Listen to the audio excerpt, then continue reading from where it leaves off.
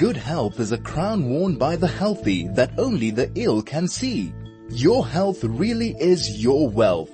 Join us for the next hour as we explore disease and attaining and maintaining good health.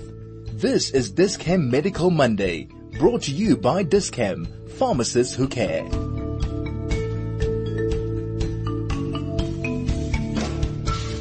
Welcome to Dis-Chem Medical Monday. I'm your host, Dr. Dean Gerson. It's good to be back.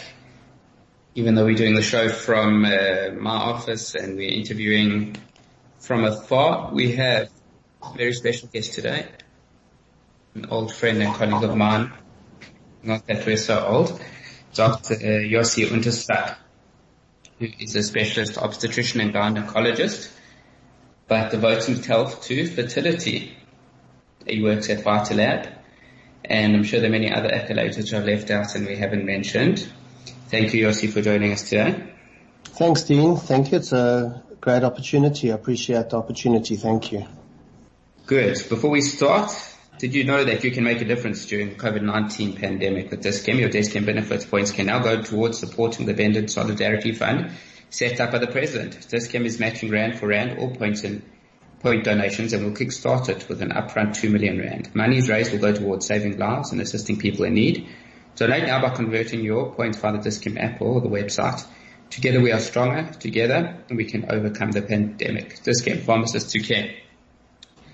Yossi, thanks so much for joining us again. Is it okay if I call you Yossi on air?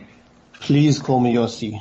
My patients don't know me as any other name. Me too. I also hate, and if they insist on calling doctor, I say Dr. Dean. I hate titles, but they call me Dean. Yeah, okay, well, it's good to have you on the show. Good someone that we can, chat and schmooze about. Something that's, often a very sensitive topic. People often don't want to come, forward about it. Often people don't want to investigate it, but it's a reality of life. And, I think it's a great thing that we are alive in this time and age, because there's so much that can be done about infertility. Absolutely, Dean. You know, you're 100% correct when you say it's a common problem. 1 in 6, 1 in 7 couples will struggle with some form of fertility. And so the problem is very rife, and the more we talk about it, the more comfortable we make it for people to come forward with their issues, because there really is no reason to suffer in silence in 2020. We are incredibly privileged with the advances in technology over the past few years.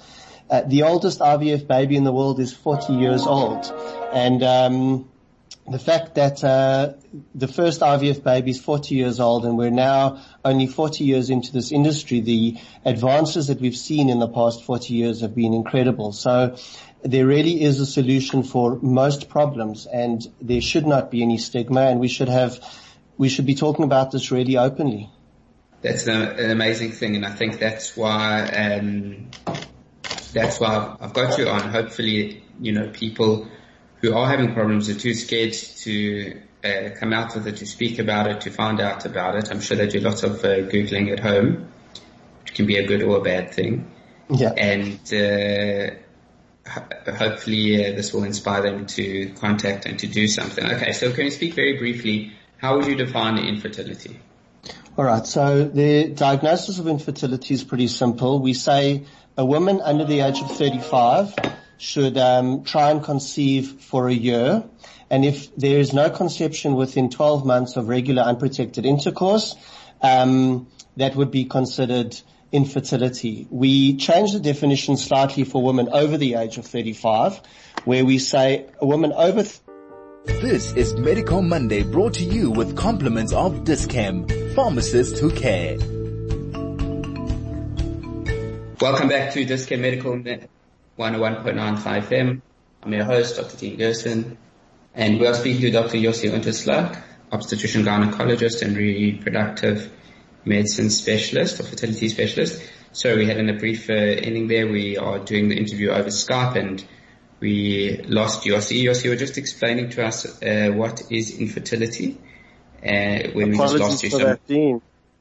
We're in 2020 and I'm just telling you how we've got solutions for so many fertility problems, but we can't get our we internet have right. connectivity issues with our internet. So apologies for that.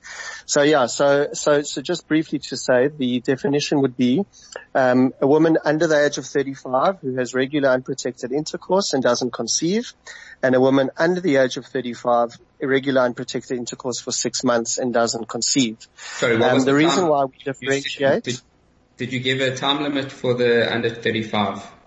Yes, under 35 for a year of year. regular unprotected intercourse and doesn't conceive, and a woman over 35, we would say 6 months. 6 months. And the reason for the over difference 35, between under 35 and over 35 is that the most significant factor when we look at female fertility is definitely the female age.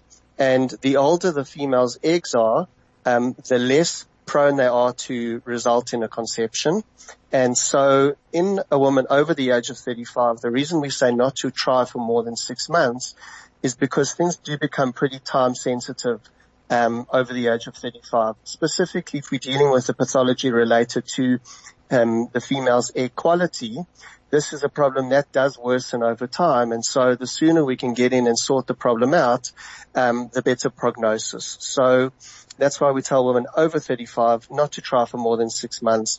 And then just for both groups, obviously we say these are in the presence of regular cycles, and cycles that are not significantly painful or very heavy periods. And if a woman does have any of these symptoms, so either very painful periods, very heavy periods, or there's a long duration between her cycles, specifically more than 35 days, that woman should start to investigate sooner so that we can get to the root of the problem and sort it out quicker. Can you tell me exactly what happens to the eggs at this age? Maybe, I don't know, we can touch on advanced maternal age as well, but what happens, you said over 35, there's less chance of the eggs being ready to conceive or to accept. I always tell my patients there's a fundamental difference reproductively between men and women. When a woman is in her mother's uterus, she's assigned a number of eggs for her lifetime. So she's born with these eggs. The eggs will age with her and they will run out at some point in her life, at which point she will go into menopause and be no longer fertile.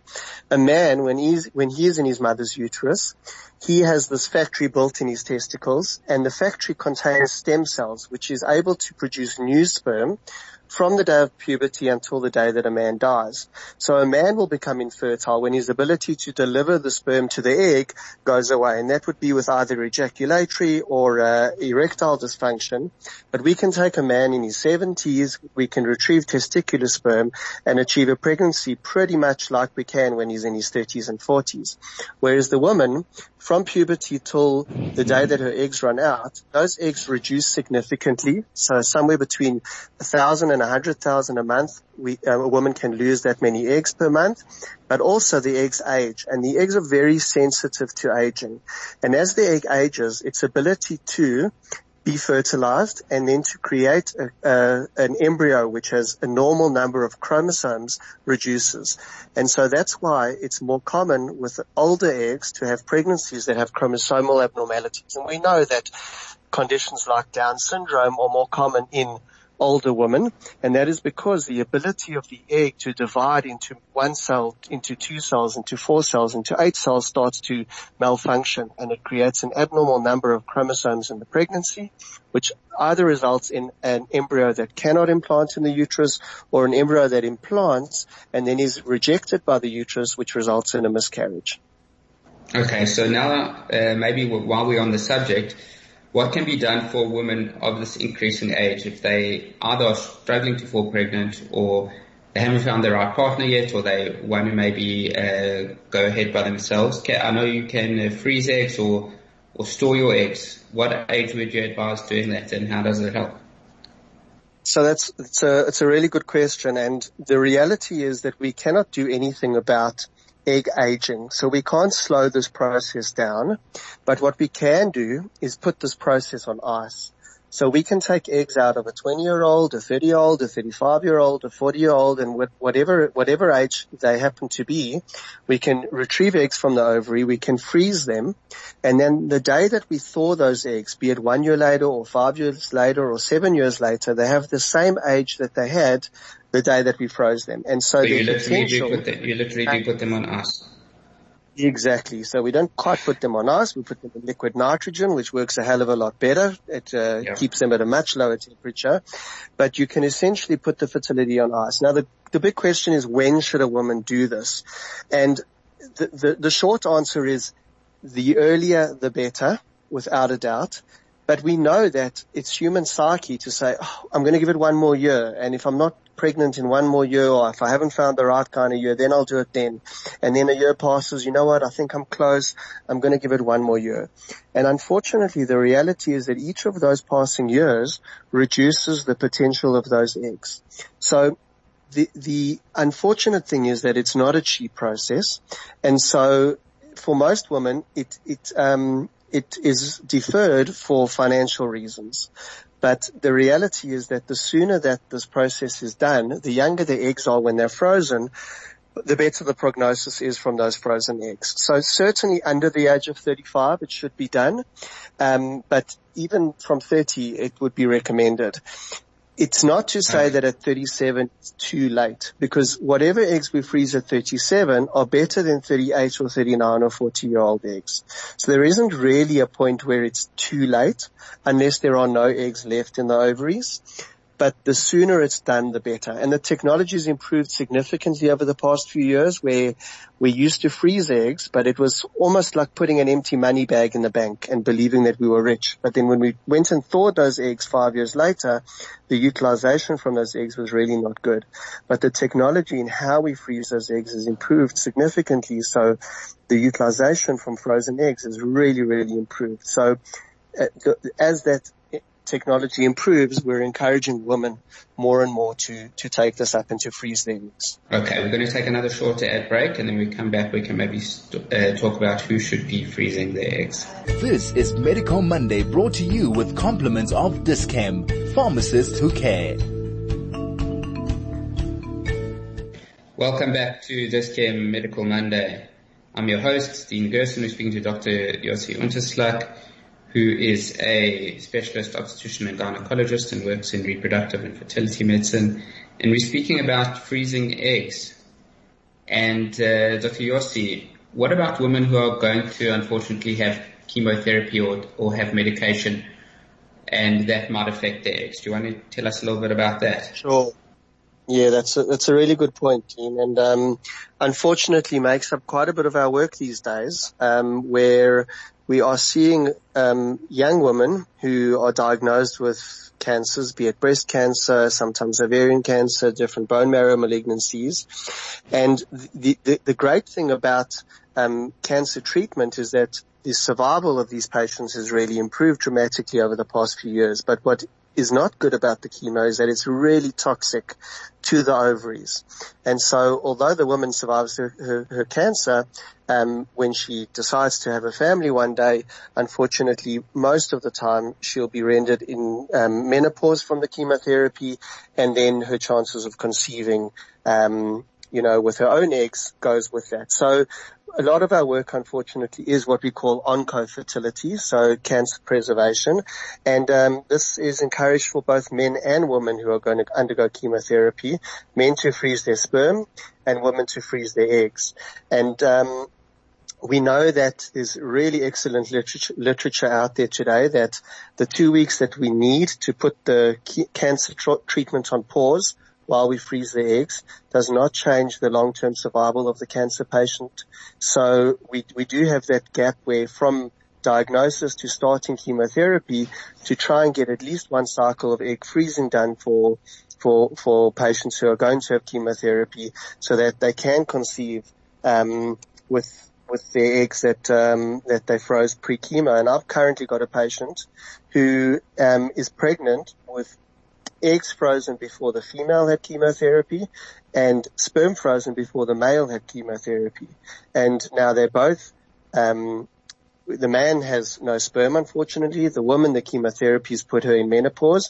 But thankfully, they've got a baby which is conceived from eggs and sperm that were frozen before the chemotherapy. So really a great success story for an onco-fertility point of view, and something that we are encouraging the physicians to send their patients for, because often they will wait until they're already on chemotherapy and then hear about this when they're sitting in the waiting room from other girls who are having chemo. And unfortunately, once the chemotherapy has started, it's often too late. So really from the diagnosis, as soon as that biopsy is done, they should be referred for oncofertility preservation.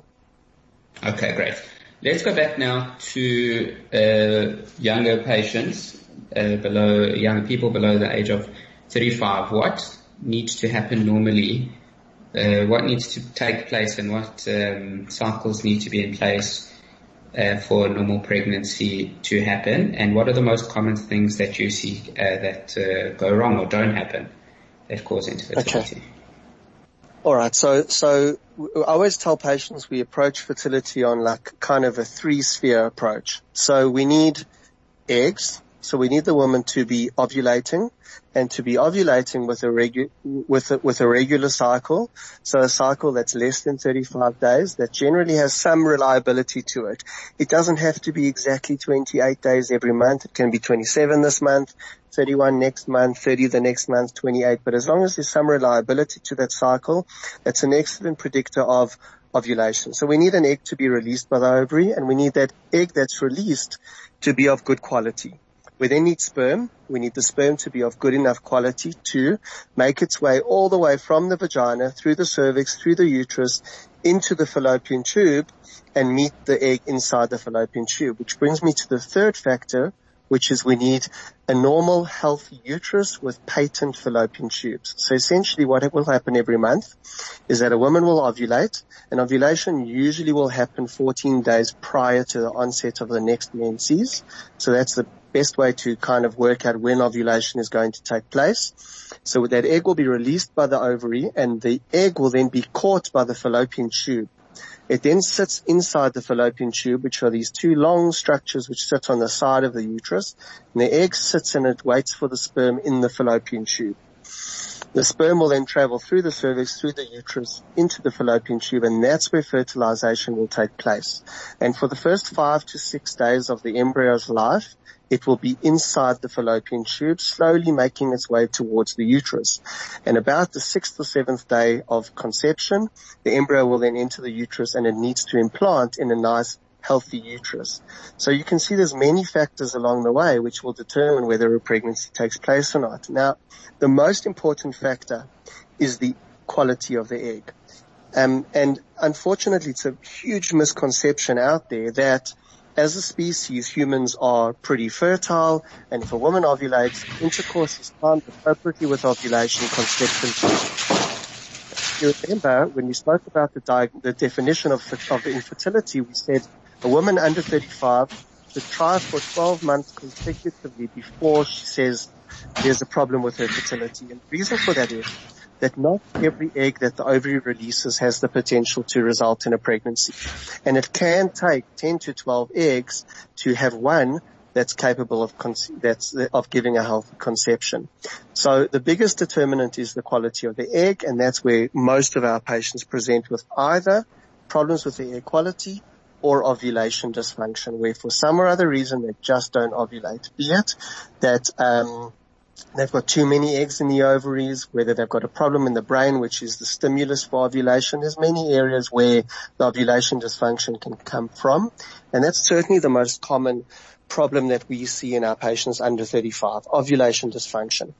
And probably the second most common pathology that we see in our patients is a condition called endometriosis. And endometriosis is essentially where tissue that lines the inside of the uterus for some or other reason sits outside the uterus. So in the ovaries, on the fallopian tubes, and this causes a pretty hostile environment in the uterus and the fallopian tubes, and it affects egg quality, and it affects the ability for the eggs to fertilize and result in a healthy conception. And then we must not forget the role that the male plays in fertility. So about a third of our patients have a purely male factor in fertility, where either there is not enough sperm. If there is enough sperm, the sperm shapes are abnormal, or the motility and the ability of the sperm to move hard and fast and forward is reduced significantly. And those are pretty much the most common areas where we find pathology in our young patients: ovulation dysfunction, endometriosis, and sperm factors. Okay, so when a couple come to see you, obviously you take a history and you examine it and do an examination. What's the investigation like? How do you determine what the problem is? Okay, so a basic ultrasound examination of the uterus is very important. And we can tell a hell of a lot from the uterus and from the ovaries.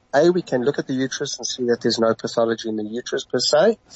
But most importantly, we look at the ovaries. And when we look at the ovaries, we are able to judge just by doing an ultrasound of the ovaries kind of whether the woman's chronological age and her fertility age matter. Because unfortunately, we have conditions which cause a woman to have this accelerated fertility age. Although she may be 30 or 31 chronologically, her fertility has aged quicker. So her eggs, her egg quality, her egg number is further along, 35, sometimes 40. And by looking at the ovaries and doing a really good detailed ultrasound, we're able to kind of predict what is the chronological and fertility age of this woman and are they matching up. And then the next examination that we would do is an X-ray of the fallopian tubes. This is called a hysterosalpingogram, where we inject a little bit of dye into the uterus. The dye will run through the uterus and through the fallopian tubes, and we take an X-ray, and that allows us to confirm that the female tract is patent, that from the cervix to the end of the fallopian tubes is patent, that the sperm can get all the way through. And then, of course, we need to screen the male. Now, there's many different ways to screen a male. There's the formal semen analysis, which is where a guy will go into the naughty corner with a little cap and come out and give us a sperm sample, and we will look at the sperm sample and test his sperm. There are other ways to do this. It can be done using a condom at home with intercourse for couples who are uncomfortable with masturbation or for religious reasons where masturbation is a problem. And then there are also some other crude tests that can be done, specifically one called a postcoital test, where around ovulation a couple will have intercourse at home and then come into the clinic and we do a procedure which is very much like a pap smear, where we take a little bit of the cervical mucus and we look at it under the microscope, and we're able to examine the sperm and see that there are enough sperm, that the shapes are normal, and that they're moving appropriately. So this is kind of the baseline where we would start. And then there's obviously certain blood tests which we need to look for, but all of these need to be tailored to the specific pathology that you think this couple may have. So there's no place in fertility medicine for a one-size-fits-all where you tick one box on the blood form and do 1 million blood tests for a patient. You really need to tailor your investigations depending on what you find in your examination. Excellent. Okay. So let's maybe go into interventions, maybe from the most simple to the most complicated. Okay. So like I said, our most common problem that we see will be ovulation dysfunction. So these are women who either don't ovulate at all, or they do ovulate, but very, very late in their cycle. So these are the girls who come and say, I get a period every 60 days, every 90 days.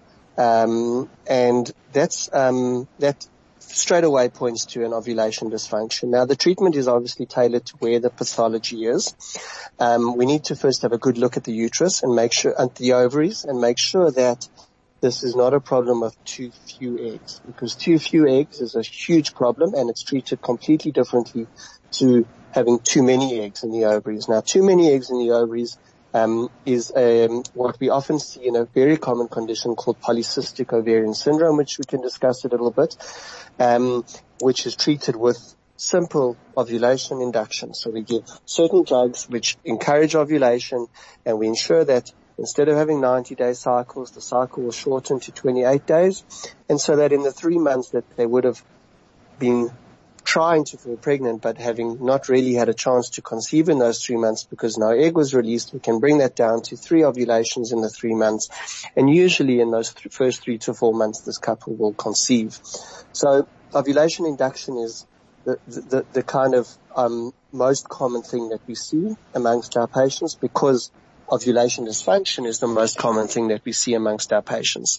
So the most common presentation in females is managed usually with ovulation induction. And I think it's important to point that out because people will often think that if I walk into a fertility clinic, it means I'm going to have IVF. And that's not the case. If we look at our pregnancies per month, the majority of pregnancies are conceived without IVF, with simple ovulation induction or simple artificial insemination where there's a mild male factor.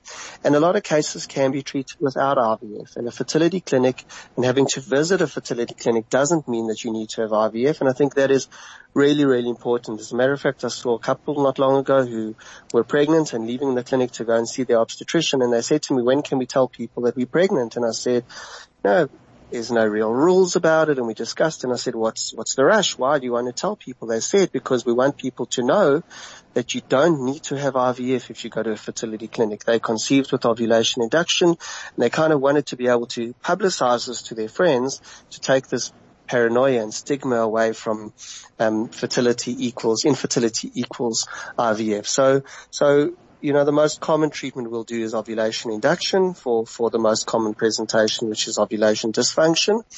And then from the male side, where there is a mild male factor, where the sperm is not great, but not terrible, we can achieve a pregnancy by doing artificial insemination. So essentially what that means is, like I said, the sperm has a long journey to travel. It needs to go from the vagina, where it's deposited, through a pretty thick cervical mucus, through the uterus, and into the fallopian tube and fertilize the egg. And that's a long journey. And although only one sperm is required to fertilize one egg, if we took one sperm and one egg and we put them next to each other in the laboratory, fertilization will not take place, because you need a high concentration of sperm to get to the egg, because the sperm give off an enzyme which softens the shell of the egg and allows the sperm to penetrate it. So in order to achieve a high concentration of sperm reaching the egg, what we do is we take a sperm sample and we concentrate it down to the best of the best sperm, and we put a very thin plastic tube into the uterus, and we inject the sperm high up in the uterus close to the egg, and we basically shorten the journey. I always tell my patients it's like running the Comrades Marathon, but only starting at poly shorts. Much shorter journey, you get to the finish line with a lot more energy, and you can get the job done. And that's how we would treat a mild male factor. So obviously the bigger pathologies do require IVF, etc., and we can discuss that, but those are basically the mainstay treatment for the common problems that we see. Okay, amazing. So we're going to go, I guess a lot of people do equate infertility with IVF, and thank you for telling us that just because you go to a fertility clinic doesn't mean that you need IVF. So maybe we're going to take an ad break in 2-3 minutes, but maybe you can just give us the definition or tell us briefly what IVF is, and then we'll take the ad break. Sure. Okay, so IVF stands for in vitro fertilization, and essentially that means fertilization outside of the human body. And so what we do with IVF is, instead of a woman releasing one egg from her ovary each month, which is the way the ovaries are programmed, we can kind of bypass that programming and extract many eggs from the ovaries in a month. So we give the woman certain injections for 10 days to 2 weeks. During that process, we monitor the egg growth, and when the eggs are mature, we will extract them from the ovaries, and we will put them in the laboratory, and we will then fertilize the eggs in the laboratory with different kinds of fertilization techniques. Either we can put the eggs in a dish with the sperm, and we can close the incubator overnight. Big party happens overnight, and we open the incubator the next morning, and the eggs are fertilized. Or in the case where there is a severe male factor and we are really worried about the sperm's ability to fertilize the egg, we can then take the eggs, let's say we extract 10 eggs from the ovary, and we can select the 10 best sperm from the ejaculate, and we can do a tiny surgical procedure on the eggs where we inject one sperm into each egg, and we can assist the fertilization process in the laboratory. And then we then look after these growing embryos for 5 days. So we do the first 5 days of babysitting in our lab, and we watch these embryos grow, and we watch that they are reaching the milestones that need to be reached. And when the embryo is 5 days old, we will select the best one or the best 2 embryos, and we will transfer them back into the uterus and then freeze the remaining embryos for future attempts or future children. And that's really IVF in a nutshell, and we can go into detail if you'd like after. Perfect. Let's take a short ad break and then we'll go into more detail about IVF. This is Medical Monday, brought to you with compliments of Dis-Chem, pharmacists who care. Welcome back to Dis-Chem Medical Monday. I'm your host, Dr. Dean Gerson. We're speaking to Dr. Yossi Unterslak, specialist obstetrician and gynaecologist, working at VitaLab. Do you call yourself a fertility specialist, or what's your preferred title? I do fertility specialty work, but I'm a gynecologist. Okay. And I see gynecological problems, but I call myself a fertility specialist. If you look into, Okay. All right. So we're busy talking about IVF, and we've spoken about how you extract sperm and you extract eggs. You put them together. You have the party in the petri dish. Is it a petri dish, or I don't know what it is? It is a dish. The dish, petri dish, more test tube. Okay. And okay, how you said you select the best ones. How do you tell which are the best? So the first trick is that sperm are really, really quick. And if you look under the microscope at a sample of sperm, they are buzzing around in there, and it makes it incredibly difficult to catch them, never mind be able to analyze them. So there's certain techniques we do in the laboratory to eliminate the poorer quality sperm and be left with a sample of the better sperm, and we essentially spin it in a centrifuge under certain gradients, and the denser the sperm is goes to the bottom of the tube, and we can select the best sperm that way. But then what we do is we kind of put the sperm in an agar or a jelly, which kind of slows the sperm down, and that allows us to catch them. They need to be caught tail first into the needle so that they enter this egg head first, which is the way that it would happen naturally. And we've got really, really skilled embryologists who work in our lab who are able to catch a sperm, which is a challenge on its own, and then perform this incredible technique, which is using a needle 14 times thinner than a human hair at the tip. And they take this needle and they plunge it into the egg, and they then inject the sperm into the egg. And this all has to be done without damaging any of the critical parts of the egg, because if you perform the ICSI but you damage the egg, you get nothing out of that egg in the end of the day. So really, really skilled scientists perform these procedures. Okay, so you said that you wait for the embryos to grow 5 to 10 days. What was it, 5 to 8 days? 5 days. 5 days. 5 days. And how many cells of the embryo should the embryos be at 5 days? All right. And why? Yes. So an embryo goes through different phases in the 5 days that it's in the laboratory. The first thing we want to see is that it fertilizes normally. The second thing we want to see is that it undergoes what we call cleavage.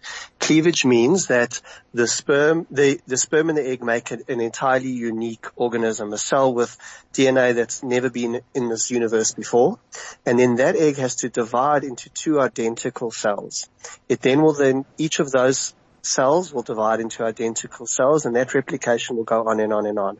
By the time an embryo reaches day 5, it's what we call a blastocyst. And now it's starting to take some shape where we can see the difference between the part of the embryo that will become the baby, which is called the inner cell mass, and the part of the embryo which will become the placenta, which is the trophectoderm. And once it reaches that point, it then has the best chance of implanting. Now that's one of the things that has changed significantly in IVF, whereas in the early days, we didn't have the ability to culture embryos for 5 days. This is Medical Monday, brought to you with compliments of Dis-Chem, pharmacists who care. Dis-Chem Medical Monday. Sorry about that, having a bit of internet problems. Dr. Yossi, are we back with you? Speaking about technology where we can inject a sperm with a needle 14 times thinner than human hair, and then the internet goes again. Exactly. But okay, so you were saying though that you used to connect. So we used to. I mean, you used to put it in the next day. Yeah. Correct, day 2 or day 3, and the advances in the laboratory have allowed us to culture embryos for so much longer, up to day 5. And essentially, when we watch an embryo grow for 5 days, it shows us during those 5 days if it has the potential to yield a healthy pregnancy or not. So whereas previously we would put an embryo back just because it had cleaved or it divided into 6 or 8 cells, but then on the fourth day it would have arrested and not yielded a healthy embryo. So now that we can watch them till day 5, even day 6, sometimes up to day 7, we are able to predict far better whether that embryo will yield a healthy pregnancy. And really these kind of advances in the lab are improving pregnancy rates from, the low 20s 15 years ago up to pregnancy rates of 60-65% per cycle where they are today. Okay. What about families with genetic diseases? Both parents are certain carriers, or they have a dominant disease that they're worried about. How can IVF assist with these genetic diseases so that you have a child that's born free from the disease? Great. It's a really, really good question, and it's kind of like a whole show on its own, but let's touch on it because it's becoming more and more common in our practice. And essentially we know that specifically as Ashkenazi Jews, we carry these recessive genes. And if two couples carry a recessive gene for a disease, then when they marry and have children, each conception has a 25% chance of being born with this disease. And some of the diseases are really, really severe, things like Tay-Sachs. And so what we can do today is we can do IVF. In other words, we can stimulate the ovaries and retrieve many eggs, fertilize them in the laboratory and grow them for 5 days. And just before they are frozen, these embryos on day 5 or day 6, we are able to biopsy the embryo. So as you would if you had a growth on your face or whatever it is, we take a tiny needle and we remove 2 or 3 cells from the embryo and then we freeze the embryo. We can then send these cells off to a lab who can analyze the cells to see if the embryo is affected by the disease or not. And if the embryo is unaffected by the disease, we can then go and thaw the embryo from the freezer, transfer it in their uterus, and then this couple can achieve a pregnancy where they don't have to worry about the child being born with a genetic disease. And then sometimes the embryo will come back and say it's affected, and so we know we don't use that embryo. Sometimes they're just carriers and we can transfer carriers. So really has changed the way these couples have children. I mean, not many years ago, what would happen is they would try and conceive and fall pregnant. They would do an amniocentesis. So at about 16 weeks of pregnancy, they would take a little bit of water around the baby, test to see if the baby was affected by the disease, and then they would have a very difficult decision about continuing with the pregnancy or terminating the pregnancy. And now we are able to determine this when the embryo is 5 days old before we even put it in the uterus, so that this couple can get a positive pregnancy test knowing that the baby in the uterus is unaffected with the genetic disease, which is really incredible. That's unbelievable. Yeah, and I mean, that's also besides the risk of the amniocentesis and miscarriage. I guess must be a lot safer. Exactly, 100%. So amniocentesis carries almost 1 to 2% risk of miscarriage. And then obviously all the ramifications that come along with having to terminate a 15, 16 week pregnancy, the emotional burden on the couple, the religious obligation, the religious considerations, ethical considerations. So it takes all of that out of the equation, which is really a huge, huge thing for these couples. What about gender? I'm sure a lot of people ask you, we want to have 2 boys or we want to have 1 boy and 1 girl. I'm sure you are able to see if you can see the most minute genetic disease, it must be easier to see whether they boys or girls. What are the ethical problems with this, or the legal problems with this? So the law is very simple in South Africa. The law forbids genetic testing for sex selection unless there is a sex-linked disease that the family are trying to eliminate. So certain diseases have a predominance in the male or the female sex line. So in those cases, we can sex select. But other than that, there is no legal space for social sex selection. So yes, the genetic testing will reveal the sex of the embryo, but we are not allowed to select our embryos based on the sex, and a couple is not allowed to undergo IVF just in order to select a certain sex for the pregnancy. So the law is very clear in South Africa. It's forbidden and it shouldn't be done. I know that a lot of people, previously people went for IVF, sometimes they'll have 2, 3 children. You'd know that if they had triplets or quadruplets, these were fertility babies. Do you ever put more than one embryo back, and why or why not? Okay, so the reason for that is that when we do an embryo transfer and we look at an embryo down the microscope, we grade it and we give the embryo a kind of potential whether this embryo will give us a pregnancy or not. Now, in the old days, we had very poor freezing technology, so we had a bunch of embryos in the laboratory, of which we had to choose one or two, and we had to hope that we chose the one or the two embryos that would result in a pregnancy, because we knew that the other embryos that we were going to freeze, we had very poor utilization from those embryos. So often what we would do is then put a high number of embryos back in the uterus in the hope that at least one of those embryos will. This is Medical Monday, brought to you with compliments of Dis-Chem, pharmacists who care. Welcome back to Dis-Chem Medical Monday. I'm your host, Dr. Dean Gerson. We are speaking to Dr. Yossi Unterslak, gynaecologist, works at VitaLab. Last question and wrap up, Yossi. Sorry, we've got so much to talk about. We're going to have to do another show. Why is IVF so expensive? I mean, you can see the process and it goes to the laboratory and you've got so many people that have been working on it, and you've got freezing and you've got processes and you've got implanting. What is the main cost? So really, Dean, the main cost is the consumables that we use in the laboratory. So, we spoke about being able to grow an embryo in the laboratory for 5 days, and that embryo grows in a media, and the media essentially feeds that embryo for 5 days in the laboratory. So the media costs money. The tips of the pipettes that we use in the laboratory, the dishes are very specifically designed to be able to culture embryos, the incubators, the upkeep of the laboratory. And the reality is that if you work in a world-class laboratory, nothing stays the same for a year or two.